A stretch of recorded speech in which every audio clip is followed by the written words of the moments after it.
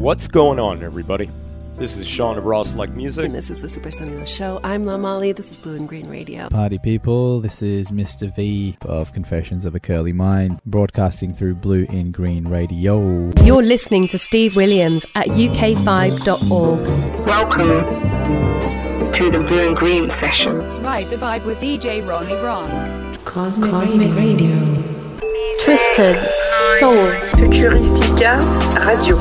You're listening to the Blue and Green podcast, and I hope you enjoy what we are going to say. blueandgreenradio.com. Welcome, friends. You're tuned into another episode of the Blue and Green podcast. Thank you very much for tuning in. My name's Imran, and we have a really great episode for you today. Before we dive in, quick mention, as always, that the Blue in Green podcast runs in conjunction with Blue in Green Radio. We are the online internet radio station based in London, but with an incredible amount of shows from around the world, all joining in to celebrate our adoration and affection and unwavering passion for contemporary soul, jazz, funk, hip-hop and Latin music. So we hope you'll be inclined to check us out at blueandgreenradio.com. You'll find our never-ending, I was going to say 24 hours a day radio stream there, and you'll also find the full backlist catalogue of our podcasts. This is episode 74. It's great, not specifically a milestone, but I think it's a wonderful number. I'm very proud. Today's episode sees me in London spend a long time, which is awesome, with Sean Sofia, who is based in Niigata, Japan. We have he is also the creator of the Raw Select Music brand, and we have an epic session of discussing music in all its wonderful glory. We talk, a huge bulk of the conversation is about basically our opinions of music in 2020, things that we just loved and very excited about. So that's the bulk of our conversation. We also spend some time discussing the very sad passing of MF Doom, which was a real blow. I think I say in the episode, it was just like the final kick in the nuts, really, from 2020. So his passing was very sad. So we spent some time talking about Doom and his music as well. So I won't set this up anymore because I'm keen for you guys to hear our conversation. So in regular listeners will know we have two songs featured on each episode. Our guest picks our closing number, but I have the luxury of picking the opening one. And in line with our tributes to MF Doom, I'd like to open with Accordion. I kind of went back and forth about what to play. I nearly played the album version of Accordion from obviously Mad Villainy with Madlib, and then in the conversation I have with Sean, we do discuss MF Doom's turn on 07's Danger Mouse remix of Somersault, and I thought I'd play that for a moment, but I've reverted to Accordion. However, I've gone into a new third avenue of playing the Fortet remix of it, because I think that would be nice. So that's my song right now. As soon as that song completes, you will hear myself talking to Sean. So thanks very much for tuning in. I hope you guys enjoyed the episode today. Please visit us once again at blueandgreenradio.com, and all the very best, friends.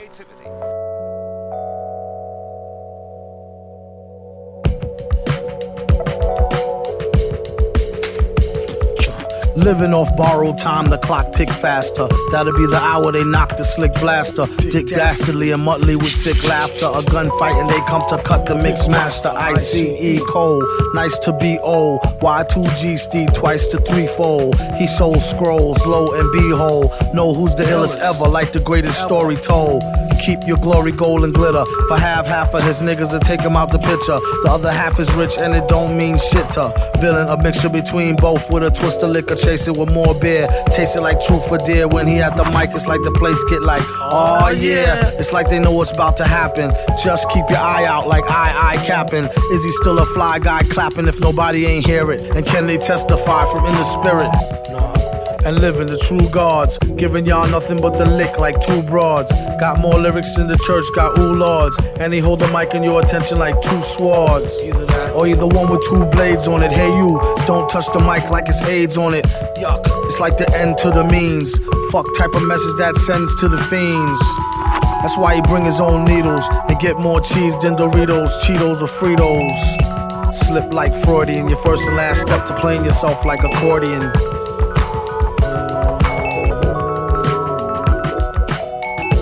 When he at the mic, you don't go next. Leaving pussy cats like why hoes need Kotex. Exercise index won't need Bowflex and won't take the one with no skinny legs like Joe Tex.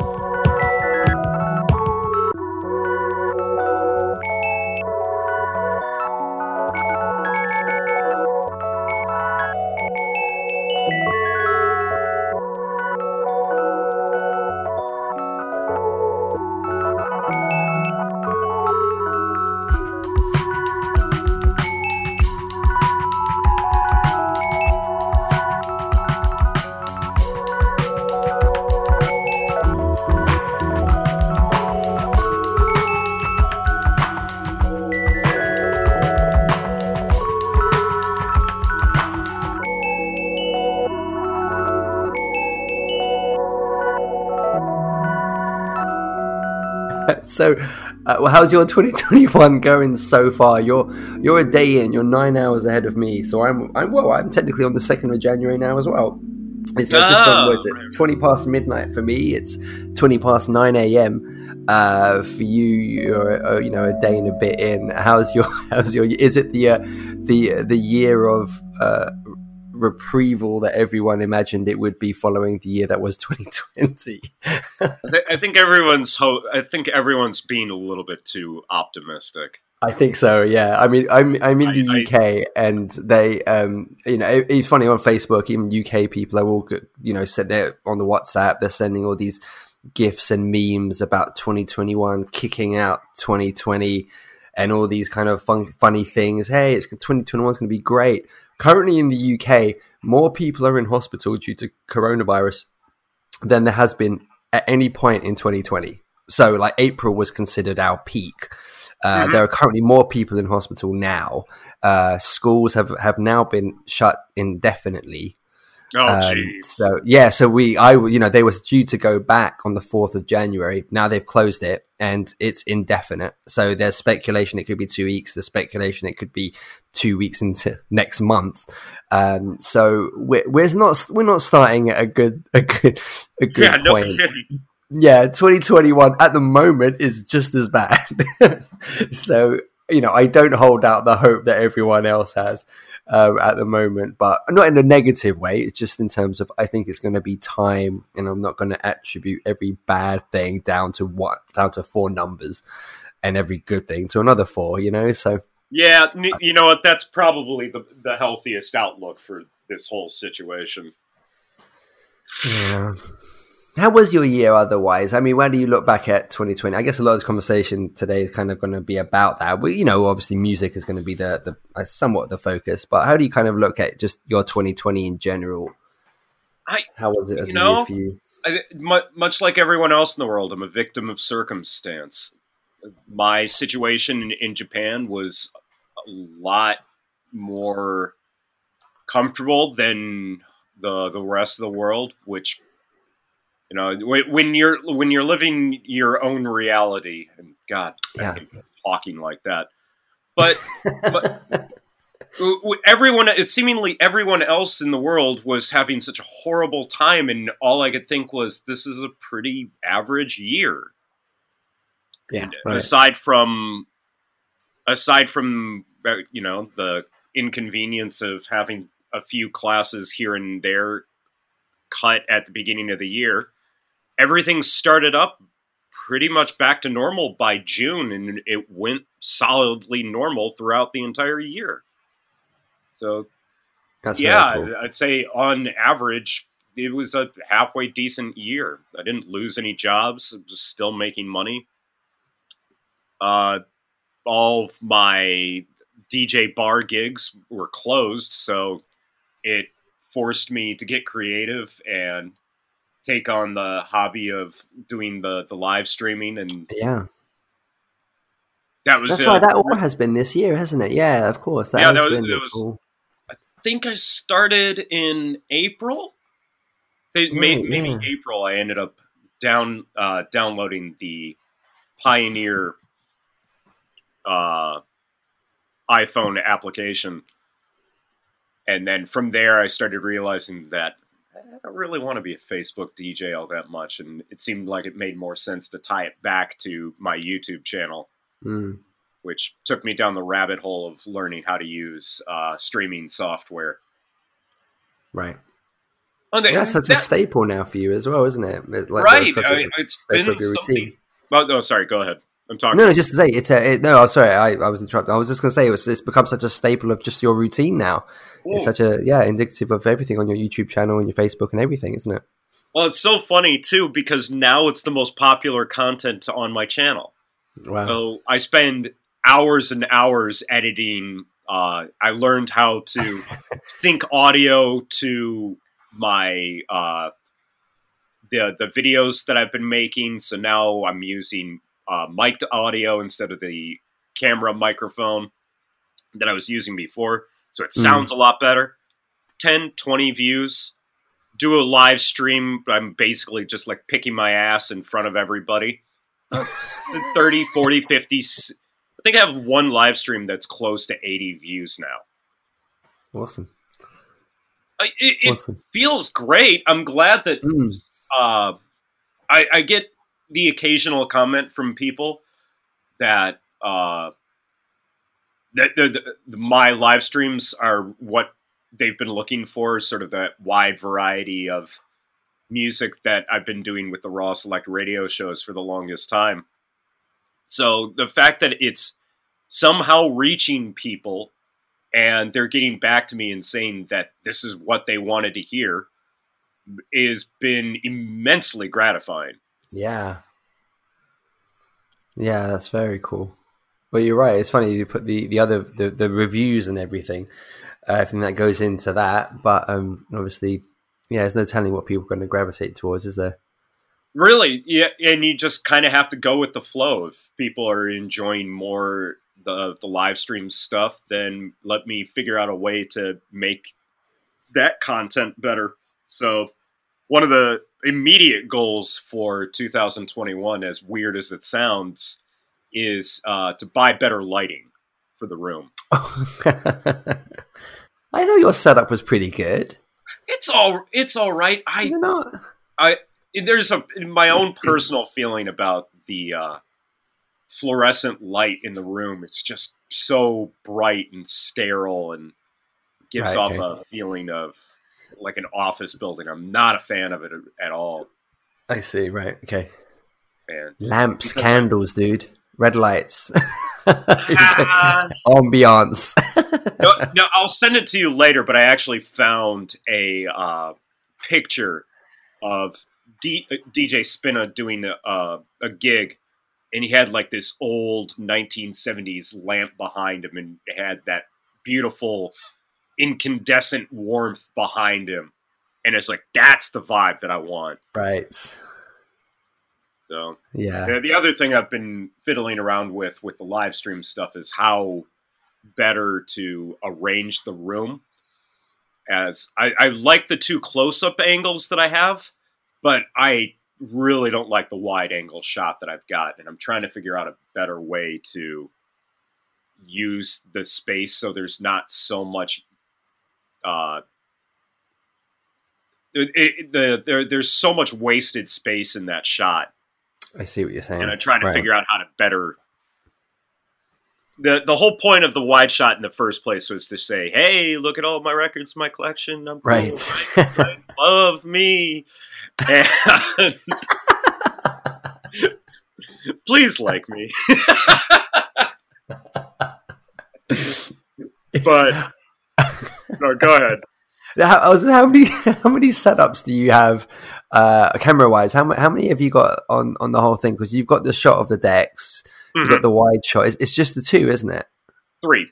I worked in 3 cameras now. Oh, of course you did. Right yeah. So, and as of the recording of this, I ended up doing 2 live streams yesterday, and sometime I think in the middle of last year, I ended up buying a 3rd external web camera, and for the longest time I couldn't figure out how to get it to work because it seemed like it was overloading the I think it's the USB bus on my computer. It just couldn't handle it. Right. And being stuck at home over the last several days, I started fiddling around with it again. And then found out by just I pat myself on the back on this, like sheer ingenuity, that the program that I'm using for live streaming would remember where the camera was being plugged in, which USB port. And when I figured that out, I was like, oh, okay. So if I use the USB port and disconnect it from the software and then re-upload it into the software, it should recognize it. And I was right. So I figured it out, and now I have the 3rd web camera going, so the quality of the visuals won't dip from, oh, nice camera, what the hell? Shitty MacBook camera. Is it an expensive setup you've got? Not really. Between the cameras themselves are about $80 a piece. The microphone, I think, was about $20. No. I bought a couple of stands. They're maybe about $20. You could easily get away with. Long story short, you could easily get away with a live streaming setup for probably about $200 or $300. Okay. So I think probably maybe 180 pounds or something like that. Yeah. I'm not sure what the exchange rate is right now. That's probably about right. Yeah, it gets closer. Actually, the conversion gets closer. Not to go off too much on a tangent, sure. But I was really surprised at how the pound and the dollar are almost neck and neck at this point. I know. Yeah, like I said, it used to be. I remember we used to be about 50% of it. It used to be like $3 was £1.50. Some time ago now. Yeah, that was basically the standard for my entire life. Yeah. Yeah. Because I think when it really hits me is when I'm buying from Bandcamp, and it used to be $12 for a CD, $12 postage. And that used to work out to about £12. But now it works out to about £20, £22. So really hitting you in the wallet. Yeah. So it does. That gap closes, and that's the way it goes. Do you have? I know I've asked you. Oh no, go ahead. What were we going to say? Oh no, I was going to say. I guess one of the silver linings of 2020 was the way that Bandcamp really stepped up to help artists out this year. Yeah, it was quite an ingenious move. I imagine, not a sarcastic way, but I imagine it's something that's helped them a hell of a lot as well. Oh, but I'm sure. I think that it was a genius play, and I think then the fact that they keep doing it. They've announced Bandcamp Fridays for 2021 now as well. So I think the fact that they did that it was an inspired idea. It genuinely was. And to see, like, the only bad thing about it is on Bandcamp Fridays, my inbox floods with like everyone you've ever bought from. You get notified emails. Bandcamp Friday. You're like, oh my god. You feel the real stress of the day because you can't not buy on that on that day. Yeah, for sure. And you just have to tally up where your money's going to go or best be served. So it's become a stressful day in its own way. So, as someone who's never really bought anything from Bandcamp, so do you get notifications about stuff that's coming in? Are you getting constant emails from them about, like, it's Bandcamp Friday, you bought such and so-and-so's music, so you might like these artists too? Actually, you don't get as much of those messages. Actually, thinking about it, yeah, I'm surprised I don't get more of those messages. But what it is everyone, I think it's because everyone that you buy from, you're added to their mailing list. Mm-hmm. So, and it's a really cool marketing thing as well, because if you're an artist and you sell your music on Bandcamp, you can actually at any point just message everyone that's purchased from you, because you now have their details. So you message them through Bandcamp, and then everyone will get that email that's purchased from you. So it's all of those artists or their management or their label that all message. So I'll get Far Out messages, Rope-a-Dope messages, Ed Brownswood emails, and it's just like, Bandcamp Friday, Bandcamp Friday, Bandcamp Friday. Here's what you can buy. Here's what you can buy. It's like, oh my God, it's so stressful, because everyone that you've ever bought from can email you and to tell you that, buy their music on the day. I'm by no means griping at all. I didn't mean it was a bad thing at all. It's just, sometimes it's a brilliant thing that they've done. It genuinely is. And I guess as a fan, you want to be contributing on that day. And then it just becomes a case of, my God, everyone's asking. I don't know what to do. So you don't buy from Bandcamp? You're buying from local record stores, I guess. Well, yeah, I'm still buying mostly records. Although I ended up buying my first couple of CDs in what has to be about 10 years. Wow, that was just completely on a whim. I've been back on a bit of a Square Pusher kick, and there were a bunch of albums that I knew that I wanted to listen to, and I wanted to have hard copies of, but I knew I didn't need to have them on vinyl. And flipping through one of the online record stores that I'm on way too much, I found that they were selling the CDs for like 500 yen, or roughly about $5. And it's like, yeah, I'll pick that up, and that ended up happening. But the only reason at the end of the day that I do not buy from Bandcamp is simply I don't have a credit card. That's it. Yeah, we've spoken about this before. Yes, yeah. It's been one of the banes of my existence for my entire time that I've been here. Tried getting a credit card about 6 years ago, and we got all the way through the progress up until the credit check, and then once we made it there, they're just like, "Yep, you're done. Sorry, we can't give you this card."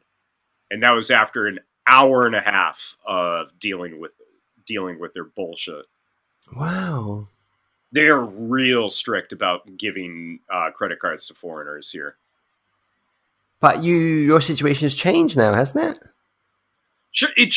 Theoretically, it should be easier because I'm a permanent resident. Yes.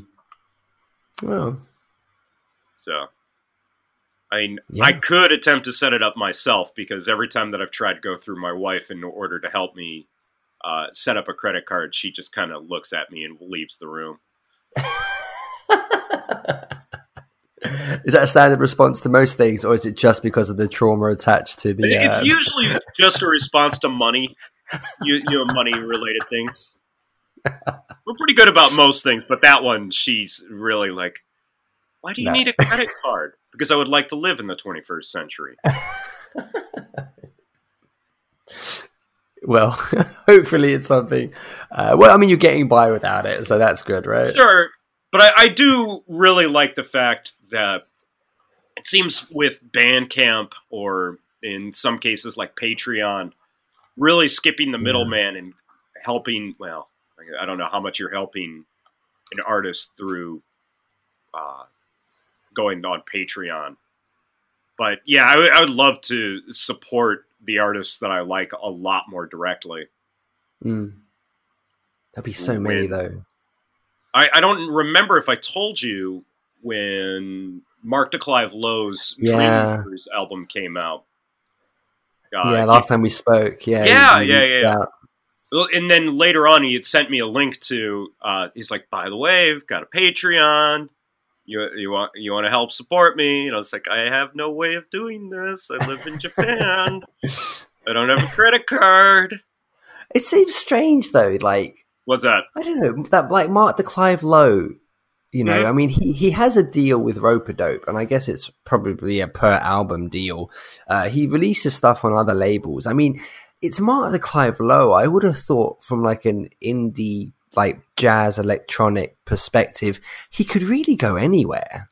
Do you know what I mean? So the fact that he would even need a Patreon with the amount of records that he's done and like high profile stuff that he's high profile projects he's been a part of and the people he's worked with, it just seems amazing to me that he would, and I mean this with all the respect, and this is my probably ignorance of the business side of the music industry, but it just seems like he could just go anywhere and say, hi, I've got an album, can you put it out?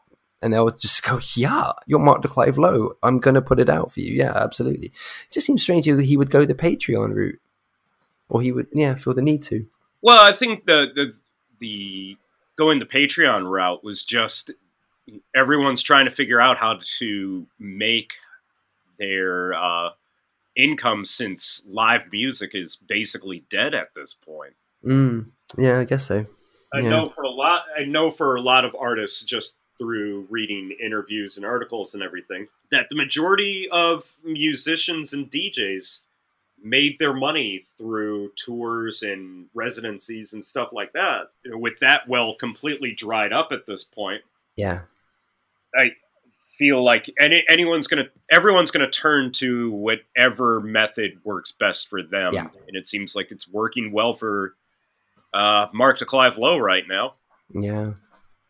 And he's got the added skill of being a DJ as well. So, I mean, he could just do what you see a lot of the high profile DJs, you know, they'll do like a live stream, but they'll charge like whatever it is, $1 for someone to check it out. And, you know, again, I would imagine he'd make significant sort of money from doing that, say on a weekly basis, if he wanted to do something like that. That's why I think a lot of DJs have ended up moving over to Twitch as opposed to being silly and trying to monetize your YouTube channel like I've done. Because you can monetize a Twitch channel right out the gate. You can't do that with YouTube. Right. So, and I think that's why Twitch has become sort of the preferred platform. At the same time, Twitch is being attacked by record labels for copyright. So there's this constant battle between the DJs and all the music copyright holders. God, it's such a minefield. I mean, I haven't looked into it, but I know Mixcloud do live streaming, don't they? Is that right? They do, but one of the things that we've talked a little bit about this. Mixcloud is by far the best option in terms of hassle-free live streaming without having to worry about copyright. The problem is the live streams don't stay up. So there's no archiving of the live stream. You can archive the audio of it, but you can't archive the video portion of the live stream. Right. Okay. Yeah. And you know, given the timing of whenever I decide to do my live stream, when I usually do my live streams, by the way, 8 p.m. Japan Standard Time every Sunday. Shameless plug. So with YouTube, it's always been great because people can always just watch the replay at their leisure, or leisure, if you will. Whereas Mixcloud, you're hoping with its already like really, really low reach, you're hoping that people are going to find you just by browsing around, or you have to let people know that you're scheduled to perform over on Mixcloud, and just I'm not a fan of that. Yeah. How do you feel about, like, I think I've asked you this a while ago in terms of your reviews, kind of the online reviews, but how do you feel about presenting yourself kind of in a visual capacity, you know, for people to kind of see you? You do the live, excuse me, not the live, the reviews where you go through the, you know, your YouTube reviews, basically. You do that, and it's you front and center. Now with their live streams, you know, it's you again, front and center. How do you are you comfortable on camera? Are you comfortable presenting yourself in that kind of context? With the doing the YouTube videos, when I'm doing the reviews or the more sort of historical deep dive sort of videos, much more comfortable doing that than the live streams. The live streams, because of the nature of them being live, there's a little bit more stress going into them, because anything that happens on camera happens on camera. Whereas if I'm doing a YouTube video, I can always edit out the mistakes. And since I've gotten more and more used to being able to, if I made a mistake, I'll just fix it in post. I've become incredibly comfortable doing that sort of stuff. Wow. But yeah, like you were saying with the live stream stuff, I've just gotten to the point where I have to ignore the camera as much as possible. Yeah. And only really check on it just to make sure that everything's functioning properly. So there you go. The idea of it petrifies me. I totally understand it. A few early on with the coronavirus situation here in Niigata, so a couple of people decided to stick their necks out and tried doing live streaming as well. And one of the guys, he works for a local television station, so he had access to all this really, really expensive equipment. They did a live broadcast at one of the venues that I've played at a couple of times, which was really, really cool.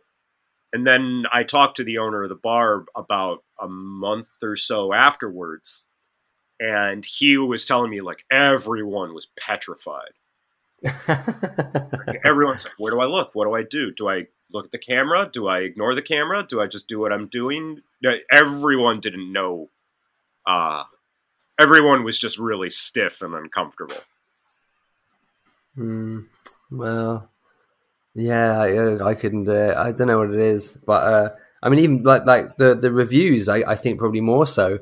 The idea of just having that camera completely on you. Yeah, I don't know. I'm a behind the screen, behind the mic kind of guy. I think the idea of presenting in that context is, petrifying. Yeah, but it took a lot of convincing from a friend of mine who had gotten it into my head. Is like, Sean, the only YouTubers that succeed on this platform, they're in front of the camera. Can't hide behind a screen forever. You have to be in front of the camera.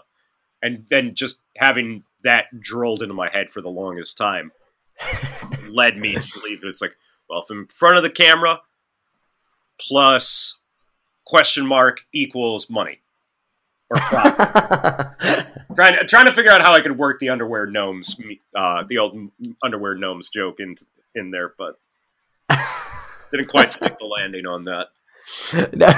No, I think you did great. Nice. What is okay, so that's an interesting one. So do you have like how does Raw Select work for you as a brand? Are you kind of like, this is the goal, boom, and this is what I'm trying to achieve? Or are you just kind of like, no, this is what I want to do right now, and I'm going to do the radio show. This is what I now want to do the reviews. I now want to do the live stream. Or is there like a goal you have for the brand? Ultimately, at the end of the day, I would like to see some return from all the work that I've been putting into this for the last few years. I'm not expecting to get rich off of it, and if that happens and people want to start giving me sponsorships, great. I would love that. But I mean, at the end of the day, as I've always said to myself, the ultimate goal of any of the music-related stuff that I've been doing is I want it to pay for itself. So no longer do I have to use my own paycheck money to pay for any of the records or any of the equipment that I want. Right.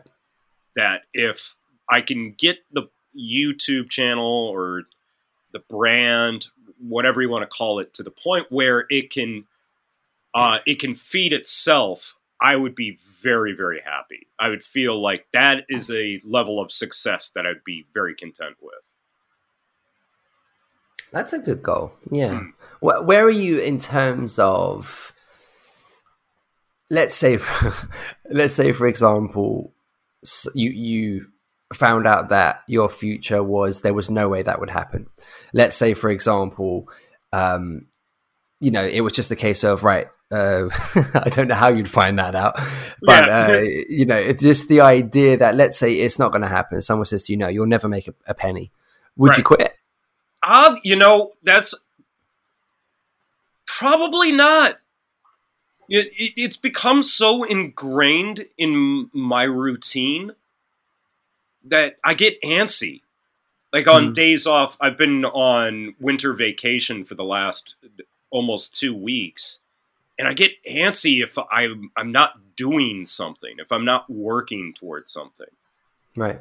So making a video has just become making a video, doing a live stream, writing for the blog. While I'm not nearly as enthusiastic or as motivated about it as I maybe was when I was wide-eyed and naive and first started it.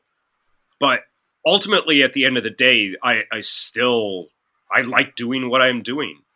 Yeah. The playing favorite videos, although they take a lot more work and a lot more motivation on my YouTube channel, even if they're not the most popular videos on my YouTube channel, I love doing them. I love doing that historical deep dive and looking at all the different information that some on records that people maybe don't know about, or going a little bit deeper than some of the other videos on there. I'm about a quarter of the way through a script on Roy C. and the Honey Drippers for the breakbeat classic Impeach the President. Right. Wow. So, and I was really trying to get it done before the election, not for any political purposes, but just because I thought it would be kind of funny. Yeah. Nice. There's really no subtext there. I just thought it would be funny to get it out by then. Sure. Yeah. So. There's I'm kind of fascinated by, I hope that you didn't deem that as like too abrasive a question, because I'm kind of fascinated by kind of that thing that motivates people like yourself, like me, like Vahe, like Molly, like Rhonda, as well. Like the idea that sort of that need, I don't know. I feel like it's like Vahe described it as a need. And Vahe, he's just the insanely coolest guy in the world. Like I think one of the first times we spoke, for one of these podcasts, I kind of asked him about his desire, his need to create, right? In the way that he does, and what kind of motivates him. And I'm kind of fascinated by that, and I think that's what I love about the Blue and Green Radio team, in that a good chunk of them are just people who are going to do it regardless of what they would like it to be, what they would like their brand to be. It's a case of they're going to do it. And even if they're told, no, nothing's ever going to come of it, are you going to quit? It would be like, no, I'm just going to keep doing it. And I think Vahe described it as he would just, like, it's almost like it's in him, and he has to just get it out, or else he's just going to burst. And that notion of, I have a creative idea and I have to exorcise it otherwise, you know, he was, I remember just how casually he just said, if people don't like it, I just don't give a shit, you know? And it was and that was the thing. Like, I'll be honest, if I put something, so I'll, you know, put a show and I'll do a show and it will take hours, weeks sometimes to put together, you know, no, excuse me, I should say months. In some instances, it will take that long to put certain things, you know, into plan. And when I'm doing that, part of me, a huge part of me is thinking, oh God, I hope people like this. You know, I hope this resonates with somebody. Sure. You know, and but I think with Vahe, he just has this thing where it's like, I'm sure he feels that. Absolutely. I'm not saying he doesn't, but I think for him it's kind of like, no, I wanted to do this and I've done it. And now I'm going to do something else. Oh, cool. Someone liked it. Cool. Do you know what I mean? But that feedback is not his motivation. And I just thought that was the coolest thing in the world, you know? And I don't know how it becomes something sometimes you can get. I worry that it will become something that makes me jaded. Right. You know, in terms of I've been doing this, I'm doing this. And I'm not getting that kind of recognition that I kind of want for something or other. And now I'm becoming bitter, but because I'm bitter, doesn't mean I can stop, you know? And it's a little bit cyclical, but I don't know. I kind of wish almost that these podcasts had all been about answering that question in what makes someone continue, what makes them do something, even though if it feels like it's completely futile. Yes. And I'm fascinated by it. Yeah. Yeah. I mean, even as much as if it sounded like I was whinging about how no, not at all. My YouTube videos weren't doing as well as they've done. No, not at all. Okay. I'm just wanted to make sure that if I came across like that, that was not my intention whatsoever. No, absolutely not. No. Okay, good. Because,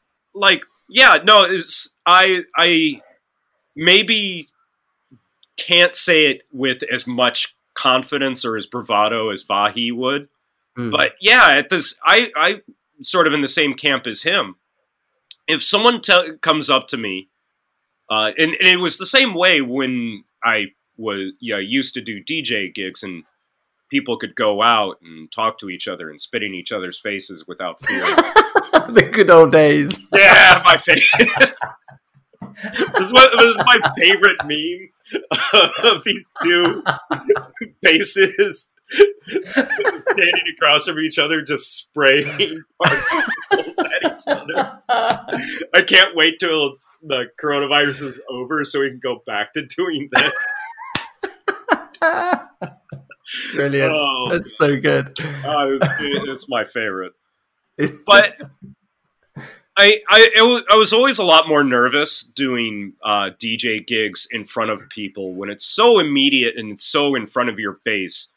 Obviously, if it looks like people are having a bad time, it's going to affect you because it's in real time like that. Yeah. But the icing on the cake would always be when, out of a group of 20 people, if one person came up to you and said, hey, what's this record that you're playing? And you tell them, and they'd be like, oh, that's super cool. I got to find out more about this. Yeah. I mean, that was the greatest pat on the back in the world to me. Yeah. But now, with doing it on YouTube, there's so much more, not just the live streams, but the YouTube videos, the regular YouTube videos as well. Like, there's a sense of satisfaction that comes with the creation process of shooting the video, trying to get your opinions in a way that you feel like you're honestly expressing what you want to say about any given record, going through the video editing process, if you made a bunch of flubs or anything. Just the whole process of it is immensely satisfying to me. And as long as I found that, like, if I'm trying something new or if I'm experimenting or learning something along the way, it's still satisfying no matter what people think at the end of the day. Yeah. So and that's why, like, this most recent live stream that I did, like I said, as of the recording of this, that I did yesterday, where I figured out what I was doing wrong with not only the web camera, but also the trying to figure out what was causing a lag between the audio and the video, and being able to do it in real time. Just figuring out those little technical hiccups is it's a lot of fun. I love troubleshooting stuff like this. Wow. Yeah, well, I'm maybe not quite as confidently or stridently as Vahi, but yeah, I think, you know, even at the end of the day, if no one was paying attention, I'd probably still do it, because I do not always motivated, not always inspired, but I'd rather have spent the time doing something than sitting on the couch scratching my ass. Mm. Yeah. Well, I mean, it's I you know, with everything that sort of attached to Raw Select, from the radio show to the reviews to the live streams to the website, I do think, and I'm not just blowing smoke, but I think you should be incredibly proud of kind of the avenues that you've kind of created to express your love for the music that you play, you know, and each one is of, you know, an incredibly high standard. And I genuinely, hand on heart, mean that. I think, you know, the reviews show that you kind of have on YouTube as well. I think that, yeah, it's of an incredibly high standard. Oh, I appreciate that. Selections are fantastic. Yeah, no, I do sincerely mean that. It's you should be proud of what's reflective of that brand to date. But I suppose we're nearly an hour in, and we've not necessarily jumped into 2020. No, I love it. I love it. All of it staying in. Oh no, great! I'm happy to hear that. Yeah, no, I like a freewheeling conversation, you know. So and I always enjoy. I like picking your brains about music and seeing where you're at with stuff. So. No, that's very kind, very kind. So yeah, again. So I guess talking about 2020 in music, I guess we'll start off on a real sour note, which of the news, of the shocking news of MF Doom's passing, which actually happened in October. Yes, which is so on Halloween, unusual. By the way. Yeah. Well, I mean, are you the slightest bit? Are you the slightest bit suspicious about this? No, I don't know. I haven't really sat down with every sort of piece of information available. I got the text. Well, was it yesterday? Yeah, it was sort of the news broke, wasn't it? Yeah. So I got some text from friends saying, "Oh my God, MF Doom's died, and he died in October." I was like, "What?" Like, I find it strange that I don't know if artists knew about it, but the fact that none of them seem to have leaked it or anything, which is really surprising. But good. But I just, all of it was just like, okay, like that's like, you know, what a weird final kick in the nuts for for the year that was what it was. But kick in the nuts works too. But yeah, just the weird parting shot, wasn't it? Like it was just like, so yeah, it was a shock. It was obviously. Very, you know, really sad news. I'm going to assume you're a big MF Doom fan.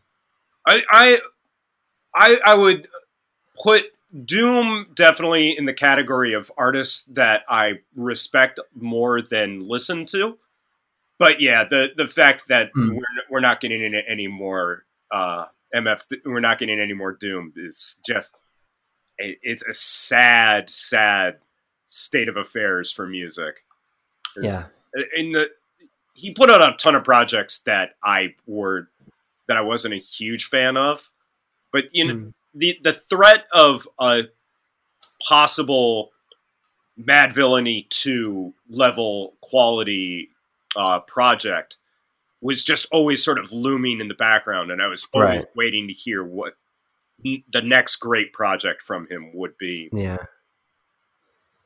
Yeah, you're right. He had a heck of a lot of projects as well, Danger Mouse. I remember one of the first ones of him. I probably heard one of the first. I don't know if I heard this one before or after Mad Villainy, but he always had this awesome 07 remix. Do you know it? The Danger Mouse remix? Oh no, I don't think I've heard that before. Oh, I just freaking love it. I think it's Sia on vocals. Somersault. It's a 07 song called Somersault, and there was a Danger Mouse remix with MF Doom, and he always sounded so freaking cool on it. Just the way his delivery was just awesome. And that was always one of my favorite records of just that he was ever on.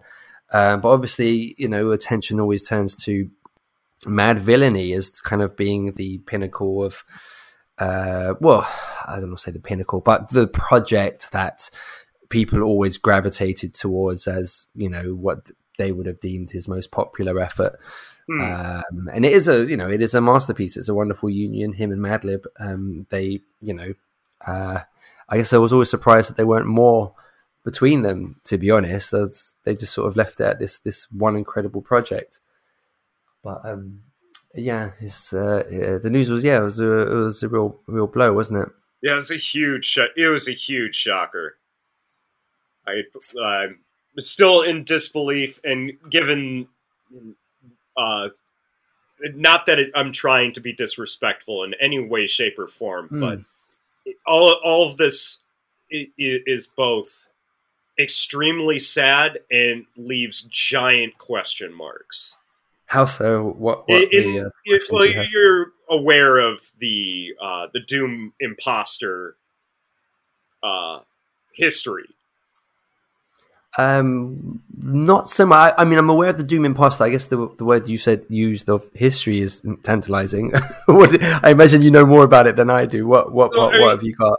Well, in interviews, one of the most controversial aspects of Doom's career was he would send out imposters of himself to do live. Yeah. And then when confronted about it in interviews, he would never admit to anything. He'd be like, "Oh, yeah, it was me, but I lost a bunch of weight, or I gained a bunch of weight." So it's totally within his character to troll the world. Oh my god! So you think that he might not be? There's a very good. I've seen this. Isn't my idea. But I've seen a bunch of people speculating right now that he just used this as a way to retire. Because he did an interview he did an interview a couple of years ago where he said, like, my heart's not really in making music anymore. If I need to make some money, I'll rap. Wow, what an amazing way to retire the character. Yeah. So it's entirely possible that I'm being a complete and total dick right now, but it's also entirely possible that he just retired and he doesn't want to make music anymore. So wow. either outcome is still really, really sad, because the world definitely could use another unique voice in hip hop. When everybody's sounding the goddamn same these days. Wow. And on that note, moving on. That's a good segue. But it's a good segue. I think just start slamming into shit now. Sorry, I thought this through because obviously we've gone from something really sad to something positive, which is like a wonderful music for 2020, and there is no good transition. Or should I have ended on the MF Doom stuff? Oh shit! I think I've blown that. No, it doesn't. Okay. But I think it was your line of that everyone's sounding kind of the same on hip hop stuff. The reason that made me transition it as a line in of itself is the fact that obviously I've seen your brilliant YouTube roundup. Your top 10 albums of 2020. And yes, that was kind of what triggered it, because I suppose there's probably less hip hop in there than I would have expected from you. And that's why it triggered that kind of insensitive comment. It's a tacitly connected transition. I'll give you a few points for that one. Okay, a few. That's good. I expected less, but So, how were the releases for you? How do you look back at the year in music for 2020? I sort of got into this. I'm sure you're aware of this. Shower ideas, where you come up with some half-baked idea while you're in the shower, and you're like, "That's genius! I'm going to start running with that." Right. So I came up with the shower eureka that a year of music has less to do with the quality of what's being released versus the choices that you make in the music that you listen to. So, did that make any sense? It did, because I actually wrote it down, because you said, your perception of the year's releases comes down to where your tastes in music lies and the musical choices you make at that time. Is that right? Right. Now that's brilliant, because whenever I do a best of, I get a little bit kind of a bittersweet notion about it, because in every year, say probably 30 to 40% of music that I buy in a year is music I missed from the year before. Right. I'm constantly playing catch up. Yes. In, the following year. Yes, exactly. Because there's no way you could get it all. Who could really absorb everything that a year has to offer? So, I mean, when I try not to say this is my best of the year, I try to say this is the best of what I heard this year. Right. The music that I was able to get my hands on. But, sometimes the first month or two of the new year, if I buy something from the year before, I go, oh, shit. I wish I had got this a little bit earlier to include it in relative write-ups and shows and things like that, So, I completely agree. You're absolutely right. It comes down to where your music taste lies. Yeah, what you decided to spend time with. Yeah, and what found its way to you as well, So it's not always kind of necessarily in your power to kind of just catch everything that kind of came out. So no, it's a very astute observation. I have them occasionally. The question is, can I actually articulate them in a way that makes sense? Because in my head, it's the most genius idea I've ever had. And then the idea tries to come out of my mouth, and people think that I'm 5 years old. No, it worked in this instance. So, okay, good. So you're absolutely right. And it's almost like every best of should have that asterisk at the top.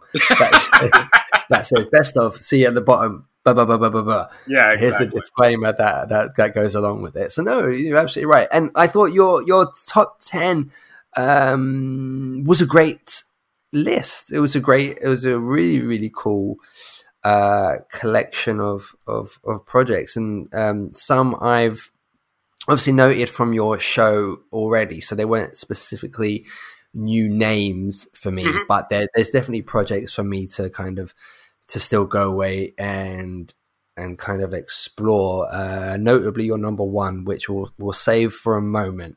Was there any that just missed out on the top 10 for you? No, not really, because all the stuff that didn't make the top 10, I talked a little bit about in my honorable mentions video that I did on my YouTube channel. And those releases, there was a lot of ho-hum stuff this year, in my opinion. And all that stuff was what ended up on my honorable mentions list. Save the colors that... Shoot, what is the name of that record? What is that? Oh, crap. I know exactly the one you're talking about. The Colors That Rise. Like, most of the stuff that is... most of the stuff that makes it onto my best of the year stuff is albums that I have the minorest of complaints. And yeah, I was right. The Colors That Rise is the name of the project. And the Colors That Rise got super close to making it on. And I just found that I liked the new El Michaels Affair album more, which is why I like kicked off that video by saying this album kind of just made it on here by attrition. Which is I don't know if you can imagine him punching the air. Imagine Leon Michaels kind of punching the air. We're on the list. Yeah, you're here by chance. Oh. Got so close. I haven't heard that record actually, so no, I look forward to it. I didn't even know they had a new project out, Life of Pop. Oh, El Michaels Affair? Yeah. And have you ever heard their Sounding Out the City album? I know of it. I haven't got it. I've got the majority of stuff I have of theirs relates to their Wu-Tang covers, right? That they've done. Their version of Cream is so incredible. Good. Oh, I remember hearing it for the first time, thinking, "Oh, this is what Wu-Tang sampled." Then you're like, "No." And then you're like, "Oh my god, El Michaels Affair, my god." So obviously, other way around.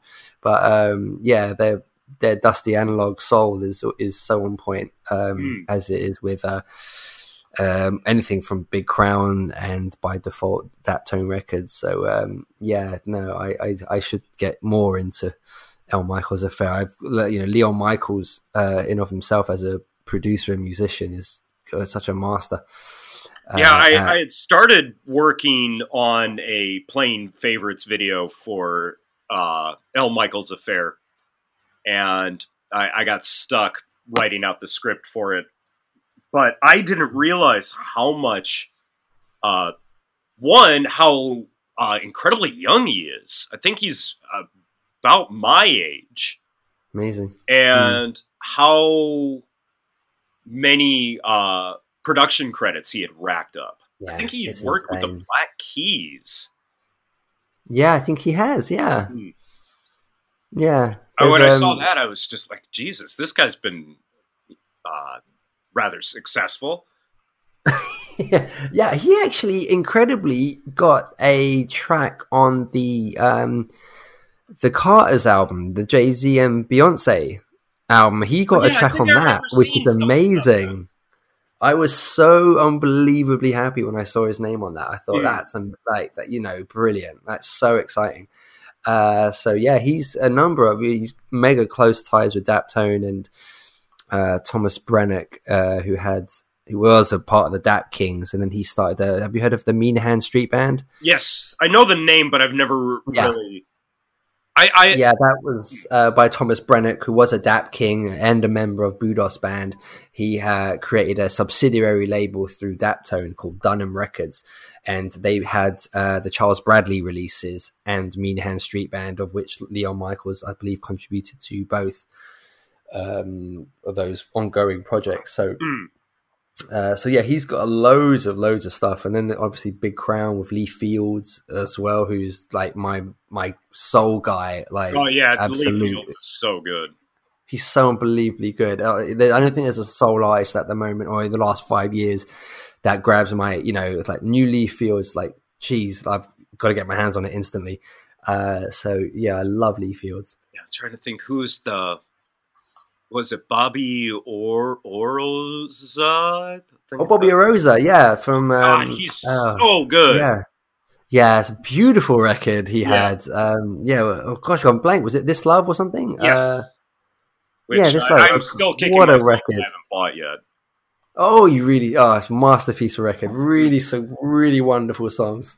I remember I dropped This Love in a live stream, and just because of who he is, I have to call my plebeian friend who was watching it actually for the first time commented, is like, "Whoa, Sean, what is that?" Yeah, there's some wonderful songs on that album. I really, really want to hear the rest of it. Yeah, it really should. While we're talking Big Crown, I don't know if you've ever heard of a group that they have on there called 79.5. Have you heard of them? Yes, I've heard of them. Soul is such a hard genre for me because I am so incredibly picky about vocalists. Right. Oh, do you not like? I wasn't a fan of it vocally. It's a shame. I know. Really loved that record. I hear all over the place, up and down, that it was one of the most celebrated projects of like 2 years ago, last year. I think so. Yeah, no, I think it might have been the year before last. I might be wrong, but I think the year before last. And I tried giving it a listen and just couldn't get past the vocalist. Oh, that's such a shame. I know. I really like her. It's one of the hardest things about being me. You can't get me to fall in love with a vocalist that my ears don't like. It's always been a huge problem. I would even suggest persevering. There's a Tall Black Guy remix of one of their songs. Have you heard that? Oh, trust me. The fact that I managed to talk myself out of buying that set release, and now the fact that it's completely sold out everywhere. Oh no! Yeah. I talked myself out of it. I was like, why isn't there an instrumental? I don't want the vocals on here. And now I look back on it and it's like, I probably should have bought it. But oh well. Life. Yeah, so I don't know. Hopefully that it'll connect with you at some point. Anyway, I'm a big fan of that record. I've been meaning to dig a little bit deeper into Big Crown Records. Who is the kind of sort of psych rock but still kind of funky group? They put out an album this year on Big Crown. I can't think of their name, but a local record bar owner was playing it for me, and I really, really liked what he had played for me. I'm just looking it up. I've gone blank. Yeah, I'm. No, it's not Brain Story. Holy Hive. Float Back to You is the name of the album. I've drawn a blank. That seems to have completely passed me by. Yeah, I didn't really pay it much mind either, but like I said, my friend who runs a record bar here was like, Sean, if you haven't checked this out, you really should. And he played a couple of tracks from it. I was like, damn, this is really, really solid stuff. Oh, okay. I'll explore further as well then. Yeah. That sounds like it must be pretty cool. Yeah, they do have some amazing finds. Yeah, no, on their label. There's so much good stuff on Big Crown, and if it wasn't for the fact that my musical taste is so schizophrenic, I mean, I'd buy just everything that Big Crown puts out without even thinking about it. Yeah. They I mean, I never actually knew why they transitioned from Truth and Soul as a name, because they were Truth and Soul Records, weren't they? Yeah, but they just seemed to just change. I actually have no idea why. I think I tried to look it up at the time, but no, I never really found out any reason as to why that happened. I'm not sure. I think it was something fine. I think it was something financially, but I might be just speculating at this point. Oh, well, either way. I mean, even if that is the case, Big Crown has definitely become one of the labels to watch this past year. And so is there any particular label are there any particular labels that you're paying attention to that you're constantly keeping an eye on? Yeah, I suppose there's a few. I'm drawing a blank at the moment. International Anthem. Oh, I have no idea. Makaya McCraven. No idea. Makaya McCraven, a Chicago-based drummer. They're a Chicago-based label.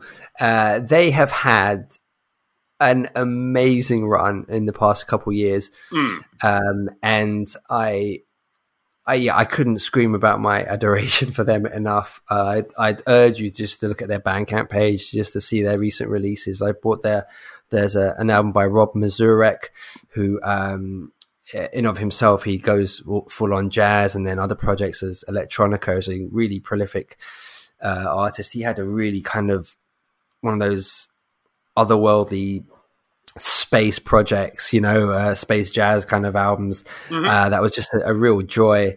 So I loved that one from last year. Again, Makaya McCraven, who I'm surprised that you. He sounds like exactly the kind of music you would love. So hopefully you can explore him at some point. But he's a really revered producer and drummer who has some really, really amazing projects. He had this album, probably his most infamous project, an album from like maybe 2018 called Universal Beings. And I love a story behind an album, and even just from this alone is a reason for me to pick up an album. But it's a double disc album, and he basically created it's basically in sort of 4 different suites. So he had he recorded with a collective in New York, LA, Chicago, and London, and so basically a completely new arrangements for each recording, for each kind of sessions. Like each was about 5, between 4 and 6 songs with each collective, and the names that he had, like the UK ones, he had Nubby Garcia, Ashley Henry, and Daniel Casimir on bass, and that's A-listers, like UK wise. He had Brandy Younger, the harpist on the New York project. He had I think Miguel Atwood Ferguson's on the LA sessions, and I definitely urge you to check out his projects. He did a remix album for Gil Scott-Heron's album. This was last year. Oh, right. Right, you got it. Now I know what you're talking about. Yes. I can now put a name with a name. Right. Yeah, the Gil Scott-Heron project, the final one was I'm New Here, and then Makaya McCraven remixed it with We're New Again, I think it was called. And there's some really, really great interpretations of tracks from him on that. I heard early on that was going to be a favorite album of a lot of people at the beginning of last year, and I'm kicking myself that I didn't jump on that record almost immediately. I imagine. Yeah, I imagine Makaya McCraven in general is really someone that you'd really embrace. So hopefully you'll explore him at some point as well. But yeah, International Anthem at the moment are really putting out just really kind of a really fantastic array of inspired jazz. So yeah, they're one of the leading labels for me at the moment. Yeah, excellent. Yeah. You mentioned Mark de Clive Lowe earlier. He made it onto your list with Dreamweavers. Slow year for him, but he was allowed because his 2019, he had Heritage 1, Heritage 2. He did. He produced Lady Alma's Twilight album. Oh, I didn't even know about that. Oh my gosh, he had the most insane year for 2019. He had guest appearances on the 14 Carat album. He had Jason McGuinness album as well. He put out another Church Sessions, sort of like a live album, kind of for the anniversary of his Church album from, how many years ago was that? That was, he put out so much music. So I feel like he was totally justified in having something of a slow year. Yeah. But so Dreamweavers, I've yet to hear it. You obviously liked it enough to make it onto your top 10. Yeah, I think it's a much more straightforward project than a lot of the other stuff that I've heard from him. I ended up picking up towards the end of last year the Live at the Blue Whale LP. Oh yeah, right, okay. Fantastic. Yeah. The interpretations of those jazz classics are absolutely second to none. And I got to remember to work them into some live streams. And comparatively to Heritage, where like everything is just like these giant, epic, dynamic suites, everything's just way more straightforward, groove oriented, and seemingly a lot more traditional than some of the other stuff that I've heard from him. And overall, yeah, it's a really cool project. Yeah, he you raved a lot about those Heritage albums last year, and I remember saying, I've got to get it. They really are. It's been a while since I've listened to them, actually. It's been a couple months, so I do need to rectify that but they were just as good as you kind of professed them to be. Really masterpieces. He could quit now. Like, they were that good, you know. Yeah, it's kind of like, they seem sort of like career-defining albums, so to speak. Yeah, wonderful. Great coups for Rope-A-Dope Records, I think, to have secured those. So I really need to dig more into Rope-A-Dope's Rope-A-Dope are another label that I'm a big fan of as well. But they put out so much music. That's the problem. It is a problem because you kind of want to stay faithful to a label, but when they put out so much, it's like I can't keep up. You know, exactly. It'll be a few months, and you'll just visit the Bandcamp page, and you're like, "Oh my god, you've just put out 10 projects since I've last looked." You know, it's just how do you keep up? But I did get a couple of Rope-A-Dope releases last year. Any really good ones? There's a Bright, two Bright in particular. Dog Red is on Rope-A-Dope. Yes, that's right. Yeah, Bright Dog Red was one amazing project, double disc that they put out last year. And there was an album, again, I imagine you would like this a lot. It's called it's by an artist called Dougie Stew. And he has an album, Familiar Future, which is a wonderful record. And Greg Spiro, pianist, Greg Spiro put out Spirit Fingers, and the album is called Peace, and that was gorgeous. So those are 3 that I would really shout about from Rope-A-Dope last year. But again, they put out like 150 records last year, probably. So it's just so hard to keep up with them. But they just get stronger every year. So more power to them. Yeah, it's been. You seemed like you were much more attuned to it ever since we started talking together. I think modern jazz has become sort of a staple of my musical diet these days. And for me, for the longest time, it just felt like most new jazz was that old school. You play a couple of 7th chords over a hip hop beat, and boom, you're a jazz group. And now the level of musicianship with modern jazz, seemingly over the last 5, maybe even 10 years, is just otherworldly. Yeah. Like, people are getting into the territory of skill of like the jazz greats from the 40s, 50s, and 60s. Yeah. It's like it's weirdly like a genre that is, in a weird way, kind of rediscovering itself. Right. You know, like, I remember listening to hip hop in the 90s and just being completely in love with so much of it. And it was really fun back then because it's like they were still trying to figure out what the genre was. Do you know what I mean? Because it was still so young as a genre back then, and you would keep having releases that would take it in different directions, and it was exciting because it was, like I said, a genre that was still trying to discover itself.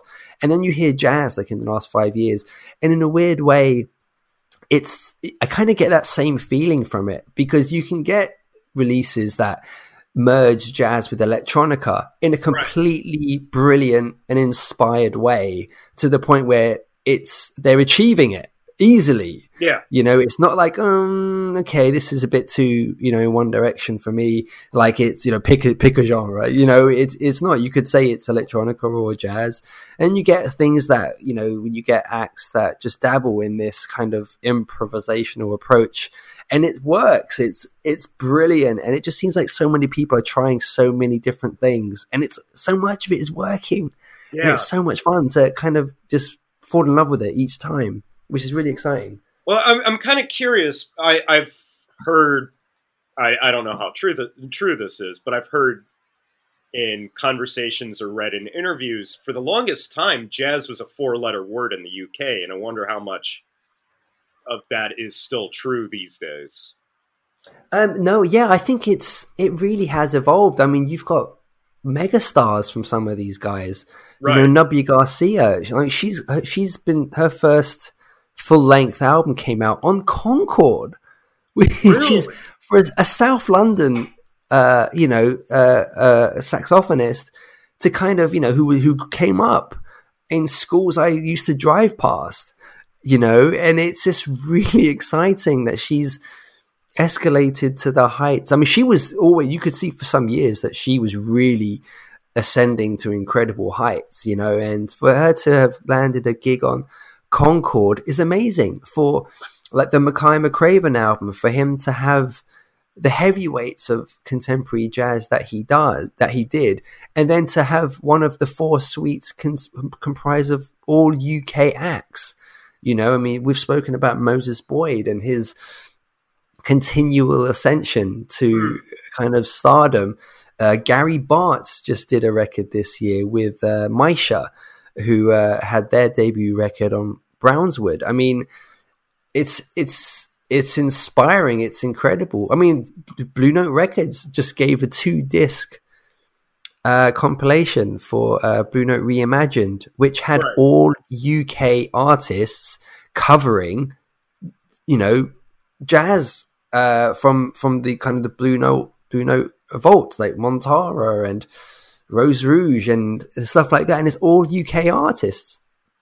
I mean, it's incredible the kind of the heights that it's kind of achieved over here, and the fact that not just the fact that it's like popular here now, but it's the fact that these names are really sort of extending all the way overseas to the point where, geez, Blue Note Records handed them an album. That's really exciting. It's been really, really interesting to see sort of the slow reacceptance of jazz again, if you want to call it that. And I think it's seemingly becoming sort of hip again, even in the States, to like jazz, and maybe in like sort of small circles, because, I mean, in general, the musical taste of the average American is, well, I think any time that you're dealing with popular culture, you can't expect them to say, that you're going to run into, 50 people on the street and all 50 of them are going to say, oh yeah, my favorite album is Bitches Brew. Yeah. Love that shit. Brilliant. But I mean, that just means there's more music. There's more music for the rest of us. Yes. Yeah. It does make it more precious. So I've got your UK best of 2020 in front of me. Was there anything else like, how was that the Uyama Hiroto album, Freedom Jazz? Oh yeah, it's good. I haven't spent a huge amount of time with it. The CD only turned up a couple of days ago. Yeah, so I saw obviously your post about that. Yeah, cool. It's brilliant. It's really, really good. I love it. I love it a lot. But I really, I do need to spend way more time with it to kind of pick out favorites and stuff like that. But somebody, I just bumped into it on Facebook, and when you just sort of, you listen to it and you just think, A, this is going to cost me a hell of a lot of money. Because it's that obsessive nature. Like, I need the hard copy. You could just buy the digital, but you just need the hard copy. And I just thought it's one of those things where I listen to it and sort of like leave it, and it's just in your head all day, and you're like, I just got to get it, and oh well, it's gonna hurt, but so about what I think we clocked under about $50 to $60 probably for the whole thing. How much of that was shipping and everything? I don't know. I think I bought it over a month ago, so I can't really remember how it broke down. I'm trying to think what the actual price of the disc was as well. I actually, in honesty, I think the shipping probably was a little bit cheaper than I thought it was going to be. But then you've got to pay your customs charge. So you get the note through the door saying, they've got it, but you can't have it until you pay like $16 for your customs charge. So you've got to pay that, and then it turns up. So, But it's totally worth it. I really, really enjoyed it. Yeah. And the other one, real quick, that I wanted to pick your brain about, because I see it keep coming up, and it keeps selling out almost immediately as they get announced. Oh wow! This year is the Jazz is Dead series. Wow! Yeah, that's really exciting. I kind of, they've made that a real collector's kind of whole project, isn't it? Where you've really got to get them all. You almost have that that need to get them all. I have 2 at the moment, which were the 2 that I put in there. Their Azimuth project and Roy Ayers. Yeah. My only gripe with the Roy Ayers is that it's 8 tracks and like 28 minutes long. Oh, so it's criminal. I know. It is a wee bit short. Azimuth rocks about 40 minutes, which is a very acceptable length. Yes. But the Roy Ayers a little under 30 minutes, and I was like, it's a bit of a shame, you know. I think, but I mean, in their defense, I thought it was their projects, but it's actually Shaheed and Young's project, and they I was noticing that too. That Adrian Young's, because I see, I don't know, maybe it's just the way my eyes sort of read it, but I just see Ali Shaheed Muhammad. I'm just like, oh, so that's the only name attached to it. Oh, Adrian Young's on there too. Yeah, it's really them. I actually thought that these were like Roy Ayers projects, Azimuth projects, Doug Cairn projects, but it's not. It's actually Shaheed and Young. Well, it's almost them as a trio, basically. The names Shaheed, Young, and whoever the guest is. Right. But it's probably more their involvement than the other person, if you know what I mean. So, I think there's probably about 8 to 10 of these albums. So you kind of think, how much time did you have to do all of these? You know, it's incredible how, you know, you've got Gary Bartz, I think, on the way, which is very, very close to being released, their project with him. Definitely need to grab that. I'm not sleeping on that. Yeah. But, the quality of it is great. Like the 2 that I have are really, really good. Really, really good. And, I look forward to kind of trying to scoop up the rest as soon as I will be able to. Yeah. Yeah, I gotcha. You mentioned, I remember I don't know if it was one of your reviews, but I think at one point, Greg Fote's album was looking to be your number 1, wasn't it? At one point. Right. It came in at number 5 on your list. Yeah, I'm genuinely shocked that it ended up getting overtaken by some of the other stuff that came after it. But I just found over time there were things that I was listening to more. There were albums that I was listening to more than that one, which is not to take away from that Greg Fote album. Sure, absolutely fantastic. Yeah, that Juicy the Emissary, I think needed to get a lot of shine, so I wanted to make sure that it ended up a little bit higher in the list. That's right, and that came in number 3, Timber. Yeah. And you're a fan of that one, obviously. It's been on your playlist for a long time. Yes. I think it was the first 2020 release that I bought this year. Oh, wow, okay. My gosh, and it hung in there to number 3. That's amazing. It's the one that even if I'm not listening to all the time, it still sticks in my mind very fondly.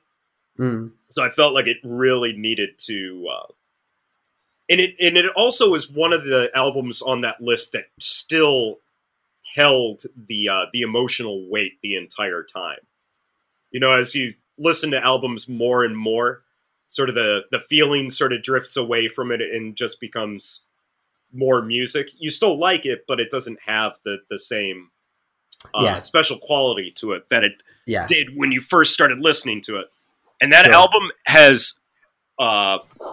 always elicited the same feeling every time that I listen to it. Amazing.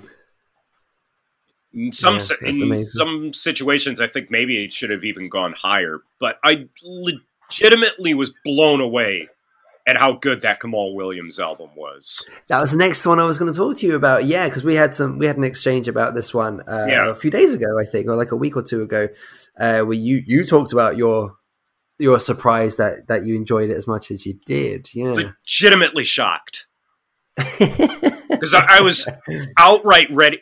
When I heard it got announced, I wrote a couple of posts about a couple of tracks and was like, this sounds all right, but it sounds like it'll probably just be another boring Kamal Williams project that's runs overly long and doesn't go anywhere, but still gets overly praised in the music press.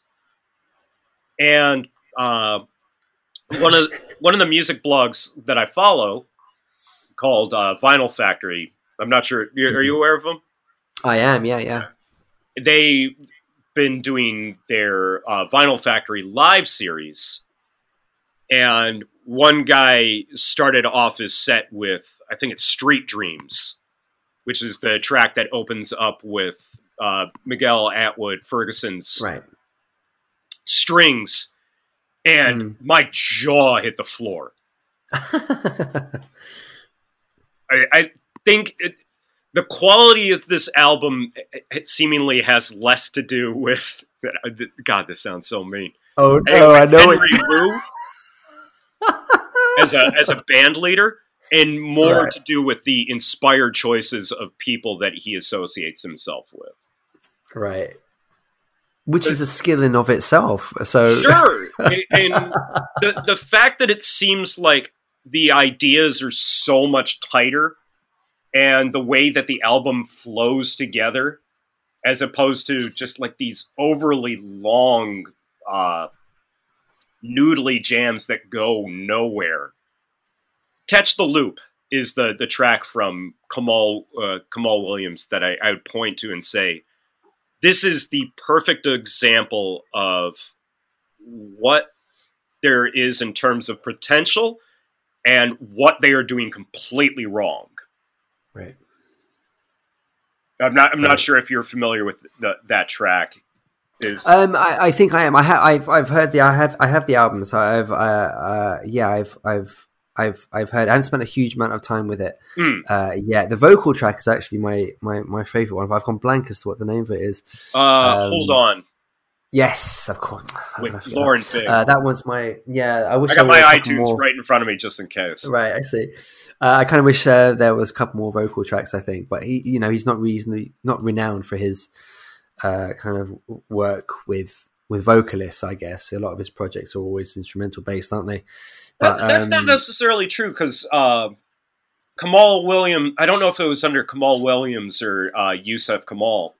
They did a collaboration with Children of Zeus, that they did a version of Children of Zeus's Still Standing, and it blows the album track out of the water.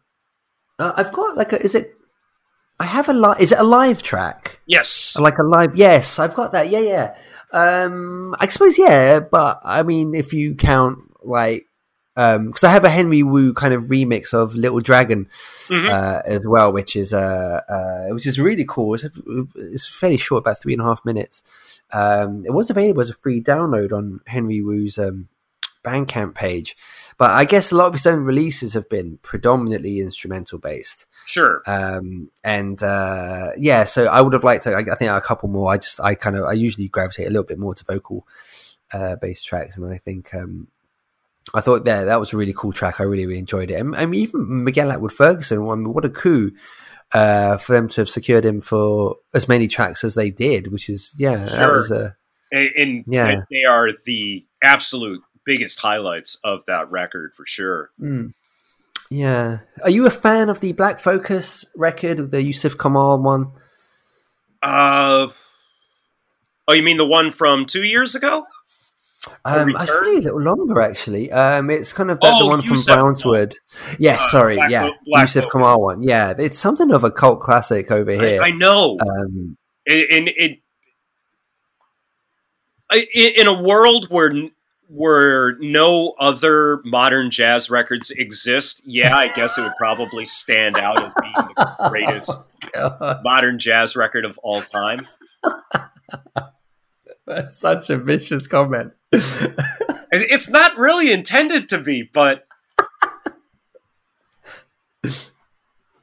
it kind of reminds me. God, I'm such a contentious asshole. Contentious, cantankerous asshole. It's you go through the conversation, you're talking to somebody at a party, it's like, hey man, what do you listen to? I listen to reggae. Oh really? What kind of reggae? Oh, all kinds of reggae. Really? What artists do you like, Bob Marley? And then you find out that that's the only thing that they listen to. Yeah. And one of these days I'll get off my fucking high horse and stop getting so upset over people who don't have, 8 mile deep, 1,000 yards wide musical tastes. There's 2 more projects before we jump into your number one. There's 2 more projects I wanted to ask you about on your list, because I always associate, because I'd never heard of Khan Sano before you first mentioned him. Mm-hmm. I think you were a fan of, was it last year, the year before? Last year. Was it last year? Yeah, I was genuinely shocked too, but Ghost Notes came out in 2019. That's the one. Yeah, I'd never heard of Khan Sano before that, and whenever I hear of him since, I think of you. So the fact that he had the number 6 album, Susanna, on your list, and you obviously talked about it in your video, I was just curious to talk to you about it, because I said I always associate the 2 of you together, as I imagine Khan Sano does as well. Right. So, I wanted to ask your thoughts on that record as well. Does it live up to Ghost Notes? Kind of. Yeah, kind of yes and kind of no. I always associate Khan Sano with more of a jazzy sound with a little bit of a J-pop sort of twinge with little... Like, I've always thought of Khan Sano as like the brighter, more positive sounding version of Kiefer and Flying Lotus. Right. Because most of his really early stuff, and he's been releasing music for the last 10 years, is very much in that sort of Jay Dilla, swing heavy, loose, unquantized beat style, but with a high level of jazz improvisation over the top of it, much like Kiefer's music. But there's not really a sort of moodiness to it. It always feels sort of bright, peppy, and happy, which kind of, I guess, brings in the more J-pop sound or J-pop influence to his music. Right. And then with this record, it really feels like he's doubling down more on that J-pop influence that he's been playing around with for so long. And I think a lot of that has to do with he's become, over the last few years, I guess, and I'm only just sort of connecting the dots myself, it seems like he's been working with a lot of more underground pop artists in Japan and becoming kind of like the go-to collaborator.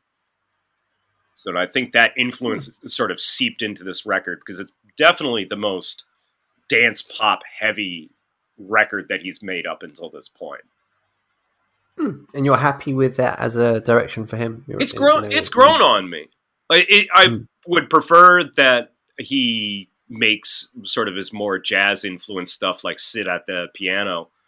But when I first heard the opening track, Flavor, I was immediately blown away, because just the overall production quality of the way that the synths and everything broke down was so unexpected. Right. So yeah, I've yet to purchase a Khan Sano record. No, I'd like to, so I'd have to, I guess, probably look at his last 2 based on what you've said. So. The probably the easiest one to get into would be Fantastic Farewell. Oh no! Which is his most, which is probably the last of his straight instrumental projects before he started singing on his own records. Okay.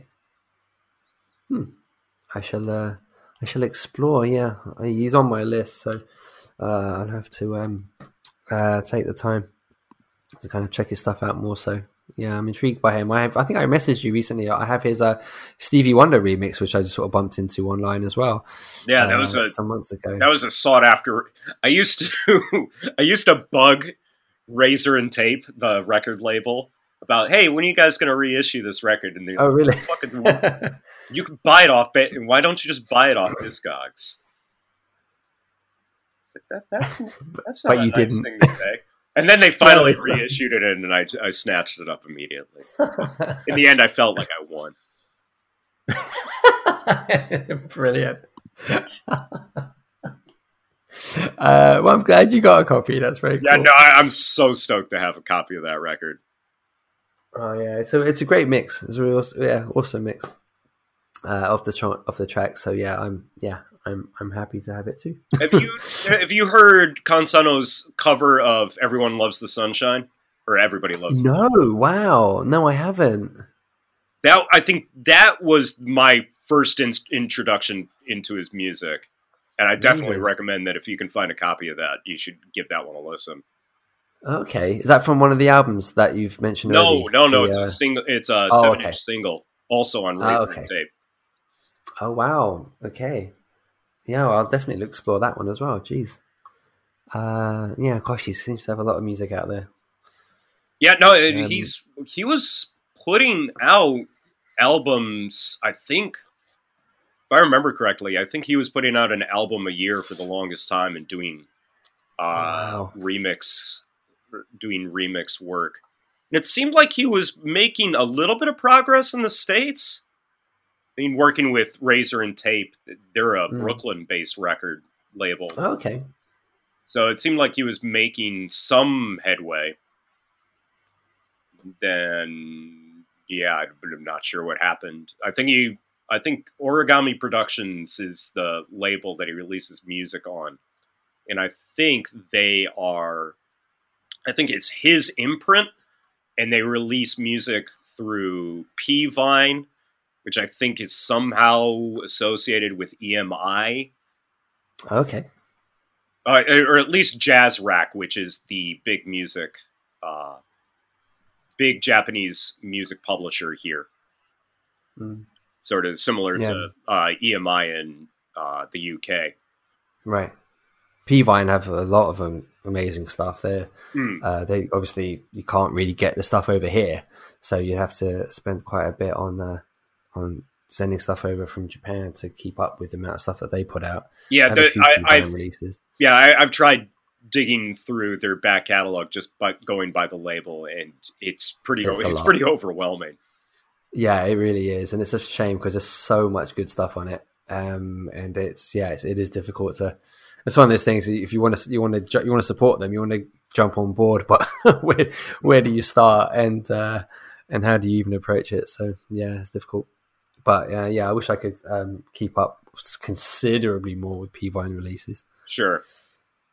Your number one spot, which is a record I've not heard either, so I'm aware of certain. I know, yeah, you've played a couple of tracks on recent shows, or select shows, of course. But your number one album of 2020 is Matthew Tavares and Leland Whitty's Visions. Yes. Talk to us about this record. What is there to say about this record? It's just,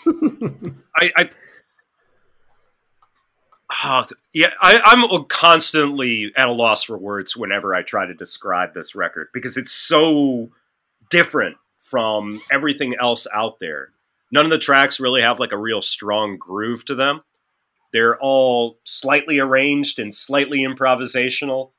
Little bits of jazz, little bits of classical, beautiful interplay between piano and saxophone and flute. And there's little bits of like dynamic post-rock that pops in there. It's got like these little beautiful twinges of almost Brazilian acoustic guitar thrown into the mix. Wow. It's just it's a record that I know for a fact that not everyone's going to be into. Right. And quite honestly, when I listen to it, sometimes I'm not always into it. But the moment it hits, it just makes... With the moment that it makes sense and the moment that it hits, and you become sort of completely enveloped in it, it's the most beautiful record that I've heard this year. Wow. You mentioned in your review about I didn't actually know, but you actually because there's a strong Bad Not Good connection with Matthew Tavares, who's a member of that group, and Leland Whitty, who was I think you described him as a sometimes member of the group. He collaborates heavily with them. Because I legitimately had to double check, and I didn't do my homework before I started looking at the record. So Colin Stetson is the saxophonist that's featured on 4. And yes, he is, yeah. I have the record in front of my hand. Leland Whitty was the saxophonist that was heavily featured on 3. So that's why when I did the review, just so to make sure that I didn't... Just to make sure that I didn't make a mistake, that I was like the on-again, off-again collaborator. Is like, I'm not technically wrong. My get out of jail free card.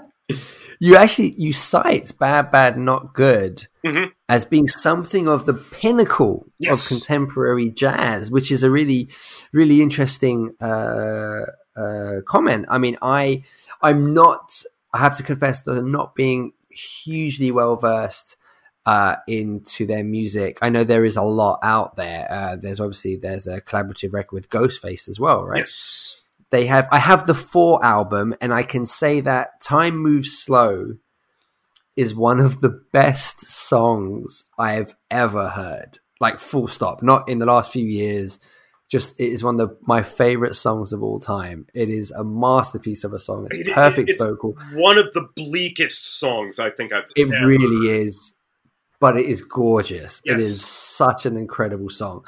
I just obviously adore that song so much. So I mean, any group or anyone that's going to be able to put together a song as good as that, then I'm always going to have a heck of a lot of time for it. It's a gorgeous record, and that 4 album in of itself is brilliant.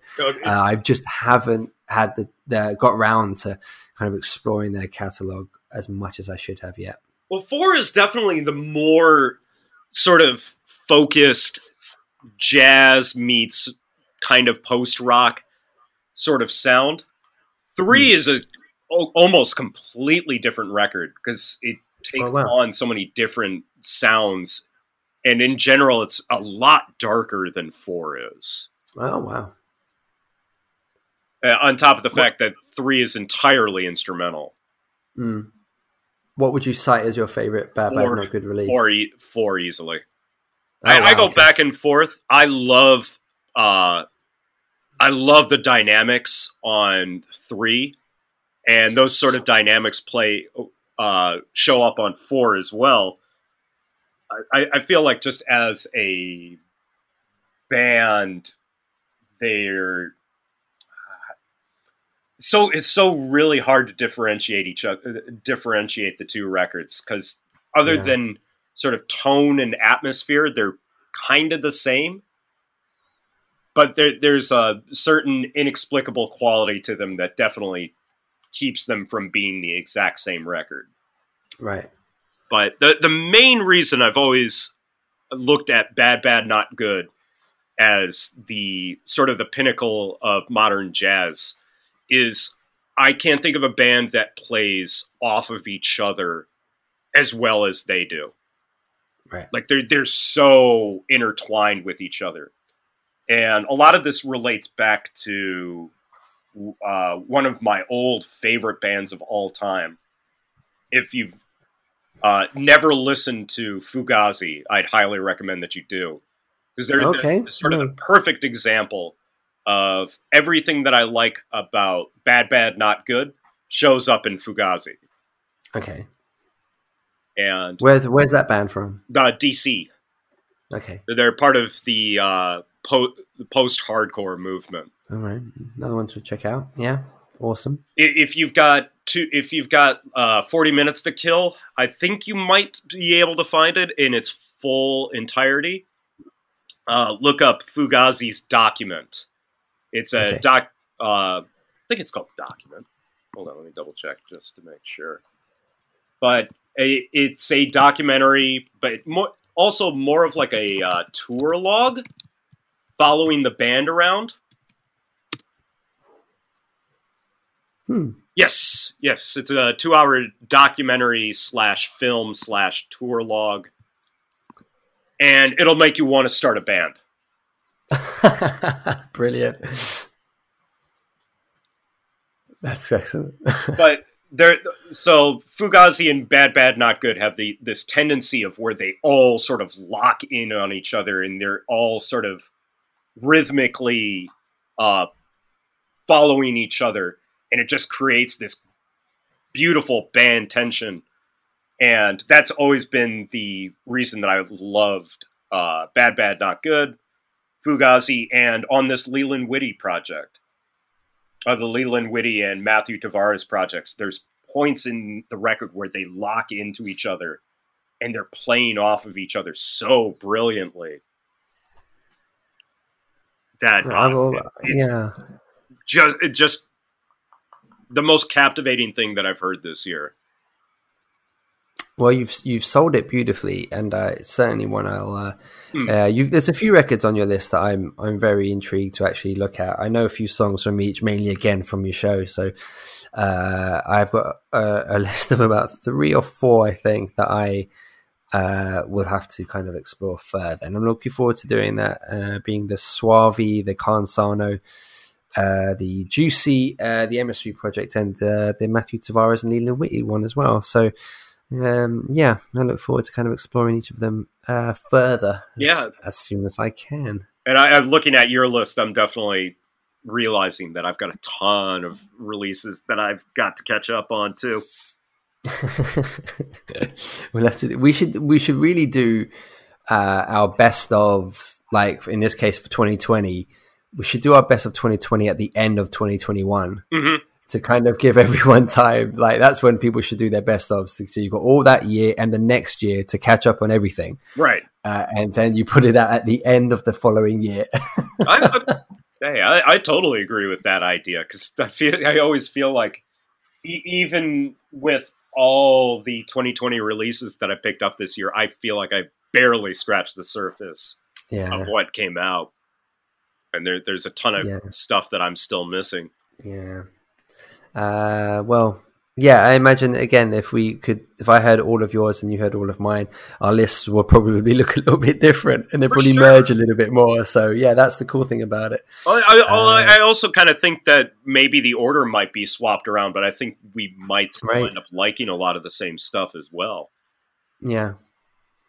So, I guess so. I guess I have a little project ahead of me, just going through the records that you listed as highlights and telling you which ones I would keep on there as well. Yeah, I look forward to that. Yeah, hopefully you can spend some time. Again, I hope, if anything, I hope you'll just check out International Anthem's Bandcamp page just for some of their recent releases. I think they've just released one by Brandy Younger, which I haven't heard yet, but before that, I'm fairly-ish up to date on their releases, and over the last couple of years, fairly up to date.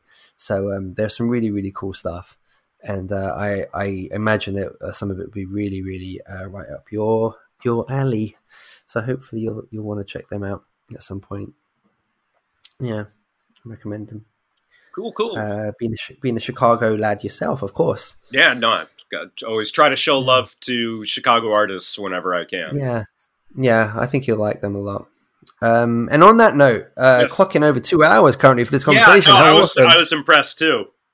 Yeah, I could go. There's more I could talk to you about, but for the purposes of editing and everyone else's attention spans, now's probably a good time to draw a conclusion. But it gives us lots more to talk about next time, hopefully, which won't be too far away. As you know, having been on this show several times, we have a closing song. And may I ask if you have had a moment to pick out something to send people home happy with? Sure. And originally I thought about just picking something from my favorites of 2020. But, you know, in light of everything that was going on, or in light of the recent passing of MF Doom, I decided to dive deep into his catalog with a track that I think really embodies, Doom's always been known for his amazing, unbelievable wordplay, but he also doesn't get nearly enough credit for his storytelling ability. Right. So I went to one of the first projects that I picked up from him, which is the Victor Vaughn project. Wow. Yeah. Yeah. And when I first bought this record, I didn't like it at all. The beats sounded nothing like a lot of the boom bap stuff that I was really into.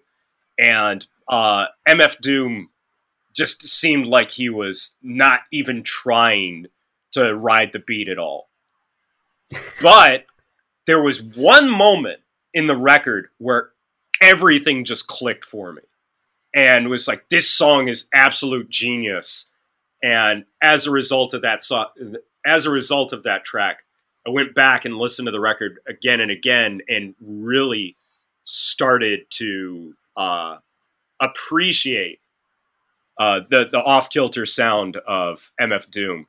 So my selection is going to be from Victor Vaughn. The name of the album is Vaudeville Villain.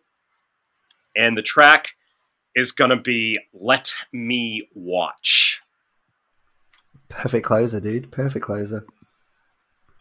I think it's MF Doom's storytelling at its absolute finest. I played it for friends, and every time that they walk away from it, when the sort of twist in the story hits, everybody's on the floor laughing.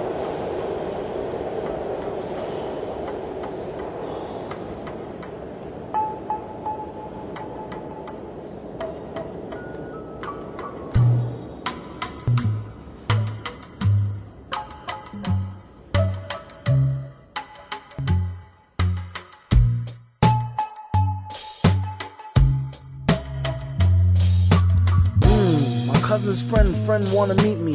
Saw V on TV, said she need a sweetie. Heard he was the type to do her name in graffiti and greet her with a kiss. Straight gentlemanly steed, a G. Whatever's meant to be is meant to be. She could slip a smile to make a nigga flip wild. Herringbone name chain, diamond chip script style with the matching bracelet. Sweats with the K-Swiss, athletic chick who run track. Hey miss, pleasure's all mine, please call me Vic. Okay, I did a full inspection. Head to toe, we rock black denim. Flashed the grin, sweet as sin. Said to him, hey, my name's Nikki. You're 20 minutes late and almost missed me. Turn off my CD. I was bumping vintage Biggie. Said, I love the way you smile, but your eyes look tricky. Yo, I gotta be home by 8:30 or my mom's will kill me. She spazzes out when I'm late. Plus she says that I'm too young to date. So overprotective, I wish she'd take a sedative and shit. Yeah, but that's whatever, what's your perspective? Tell me more about you, Vic. It's love at first sight, that's the proof. He wasn't outright too thirst, but in truth, fresh as a Mayflower, face like power. He had the green light, she asked him what's a Canaanite. Flavor of the night, Sam Sarah and Fahrenheit. He talked, I listened. He listened, I spoke. We walked arm in arm and split a cherry coke. Spit religion and politics, Sega and chess, roots and culture, hip-hop, skunk and cess. I caught him sneaking peeks at my breast while frontin' name dropping connects. First started out like she was just Vaughn's friend. Used to act grown for pretend, whispering, speaking on the phone for hours on end. On the bone from just listening, and then call me back, my mother home. Spoke the tone again. Call back and do the same thing tomorrow. If something don't give, I'll be forced to ignore her. Getting on my last nerves, forget it. All this talking shit and V ain't even hit it yet. It's uncharacteristic of the vet. Hickeys on my neck the whole last night, I couldn't sleep. Practice the words I used to greet you. The next time we meet, think of you and feel heat. That make my cheeks blush. Close my eyes and feel your touch. Get chills when you slip me tongue. Picture me with you. Could my fantasies of teen love come true? Got me wondering how far I go to prove my mom's and everybody wrong. I miss you every time I hear a love song. And whenever you're gone, until I see you, then I feel short of breath. I think maybe I'm ready to take the next step. Yes. Bet, I got your cab fare, dinner, and a movie. Bring a change of clothes just in case it's all groovy. Watch when I see you, I miss you a lot, yo. How about a nightcap, maybe a bottle of mold, so V can bite your titties like a baby toddler, ho. Oh, no you didn't, you called me a what? Don't make me wig out. How you gonna let some shit like that slip out your mouth? If I was there, I'd smack you in your smirk for acting like a jerk. Thought you was cool, but now I doubt the shit is gonna work. I'm not hurt, I'm pissed off, kiss off, fuck this shit. I know I played too much. Hey, on the way, could you please pick up 2 Dutch? Okay, peace. See you when you touch. I wonder if she ever had a cootie cat 8-8. Vaughn can't wait too long, stroke it on the late. Wait, first let's get this shit straight. Right Don't now. Call me out my name, I'm not the one to get played out.